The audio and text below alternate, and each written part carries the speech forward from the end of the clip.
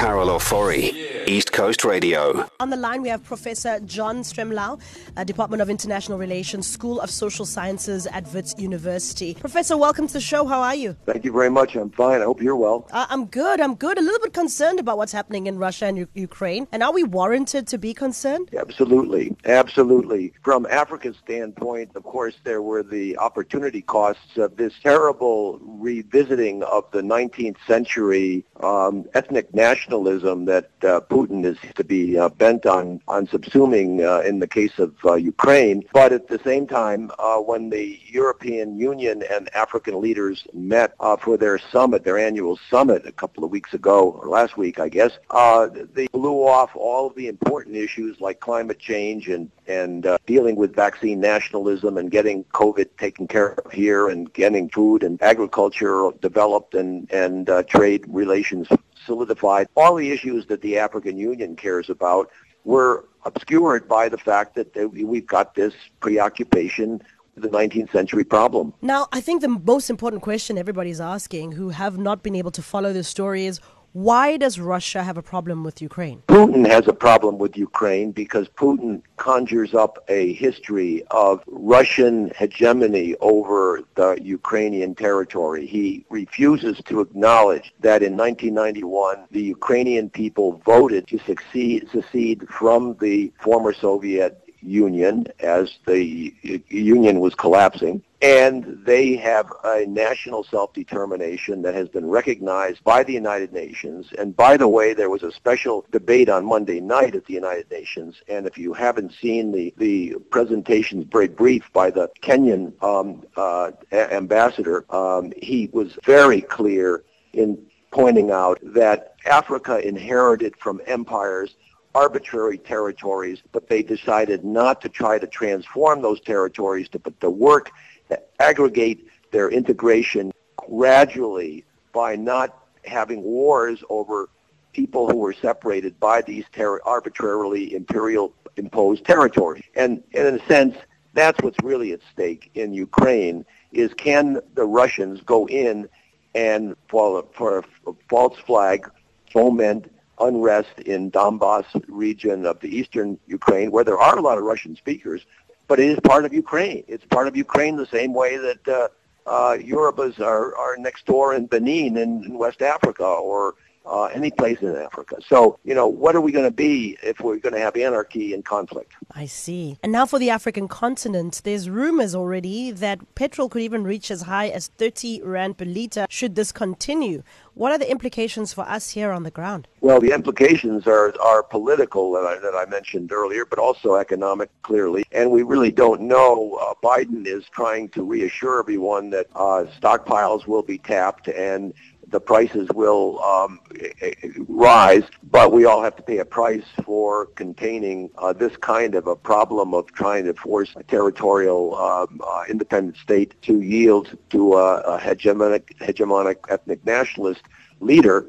But the price of petrol is going over almost $100 a barrel now, and that's going to be felt at the pump here sooner or later. So that is going to be a terrible cost for South Africans who can't afford to have more price hikes on oil, for sure, given the other problems we've had with COVID and the like. So it's going to be painful, but we don't know how painful. Yeah, we don't know how painful. How likely is this, as people are calling it, to be World War III? Is this alarmist or is this a reality? It's alarmist. There are very clear dividing lines here, and there is a risk always. It's a throwback to the old Cold War period, I suppose, but I don't think this is a new Cold War. I think that what Putin is trying to do, he's transformed Belarus into a puppet regime, a satellite. The false election in 2020 that Lukashenko won has been very well documented. So he's got Belarus. Now he's trying to get reinstalled someone like Viktor Lukashenko, who was the puppet of control until 2014, when there was a popular Orange Revolution and Viktor Barkovich was expelled and been going back to Moscow, and they've had democratic elections since then. But then Putin, sort of violated the territorial integrity of Ukraine by annexing Crimea, which is a province of Ukraine, and now starting the insurgencies in the eastern regions, and now he's going to send troops in and apparently try to take over Ukraine. But I don't think it's going to escalate. The U.S. and NATO are not going to send troops into Ukraine because it is not a member of NATO. But what happens to Estonia, Latvia, and Lithuania, the Baltic small states, we don't know. But I think that what Biden has done is drawn a red line and say, look, these are NATO members, and just stay out. And so we'll see what happens, but I don't think it's going to escalate to nuclear war. With Biden having drawn the red line and other countries following suit with their own sanctions on Russia, how effective are the sanctions in stopping Putin in what he's doing? And also, will countries like South Africa also impose sanctions considering our relationship with Russia? I don't think South Africa. I heard Dr. Pendor this morning, and she was trying to walk a line arguing for diplomacy.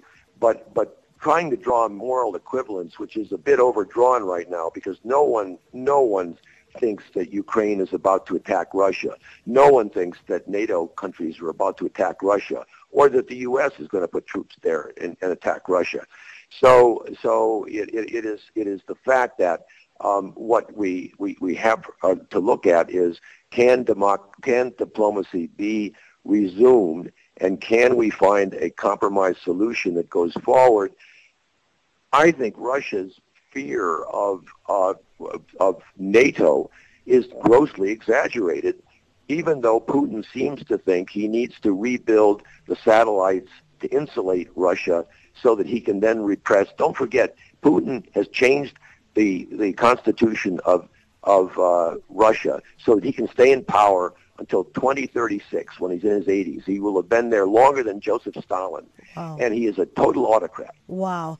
And lastly, Prof, in your experience, and you being the person who's watched history and followed this political situation, how do you think this could end? I think it's going to end with some sort of a compromise that is going to reassure the Russians that NATO is not a member, that Ukraine is not about to become a member. But Putin, don't forget, is playing a long game. And one of the great uncertainties is what kind of civil unrest will there be in Ukraine. That's what we should watch. But also then, what about the democratic forces that were active back when Gorbachev was head of the crumbling Soviet Union? Are there going to be protests against Putin, a revolution or a coup? I see. Well, Professor, thank you so much for your time. I think you've painted a much better picture. And as you said, a lot of the talks are a little bit alarmist, but definitely something as Africans we should definitely be watching that's happening. As you said, the price of petrol and other things could affect us right here on home soil. So thank you so much, Prof, for your time. My pleasure. Bye-bye. Bye. That is Professor John Stremlau from the Department of International Relations, School of Social Sciences at the University of Witwatersrand.